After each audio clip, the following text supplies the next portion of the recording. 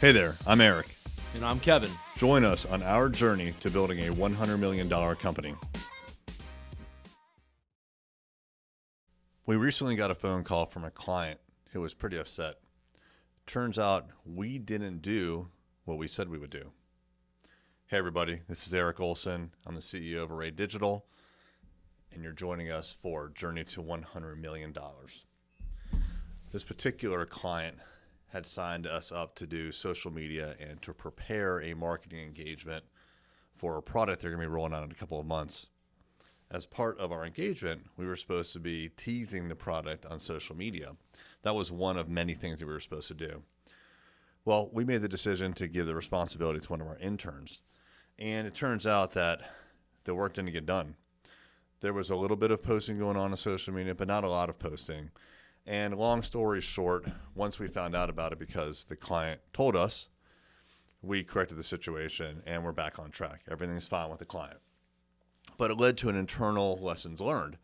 So once we discovered that we were contractually bound to do something and we weren't, we wanted to find out how we could prevent that from happening in the future. So we really came down to two different possible solutions. One is have an internal audit. Somehow figure out if we did what we're supposed to do, or two, hold the employee personally accountable.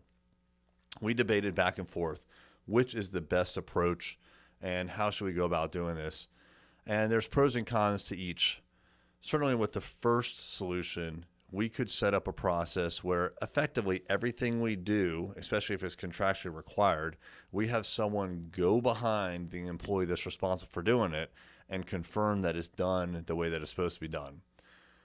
The problem with that is it means that we just doubled our work. Not only do we have to do the work, we have to now have someone else go verify that the work is done. And when it's not done, we're probably tripling our work because we have to go back around and do it again. So it will ensure very high quality, but it's going to require a ton of labor. Now, the other way, holding the employee accountable, the pro is it's fast. We do it one time, we're done. If it's not done the right way, then we hold the employee accountable.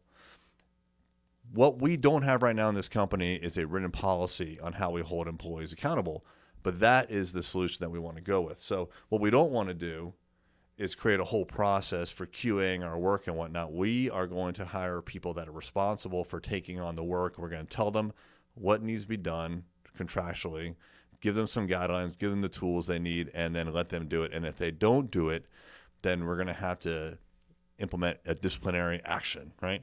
Now, what does that mean? Well, for us, it's going to mean first, when we see a pattern forming, we're going to have an oral warning, right?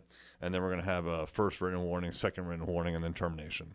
So we're a relatively young company, only a couple years old. We actually haven't written that down. As simple as it seems, we don't have it. It's something we need to do. But the key here is we need to hold our folks accountable for doing the work that we hired them to do rather than holding their hands and doubling the work that we have to do in order to ensure that it really gets done. Thank you for listening. I hope you heard something you can implement in your business right away. Find us online at journeyto100million.com.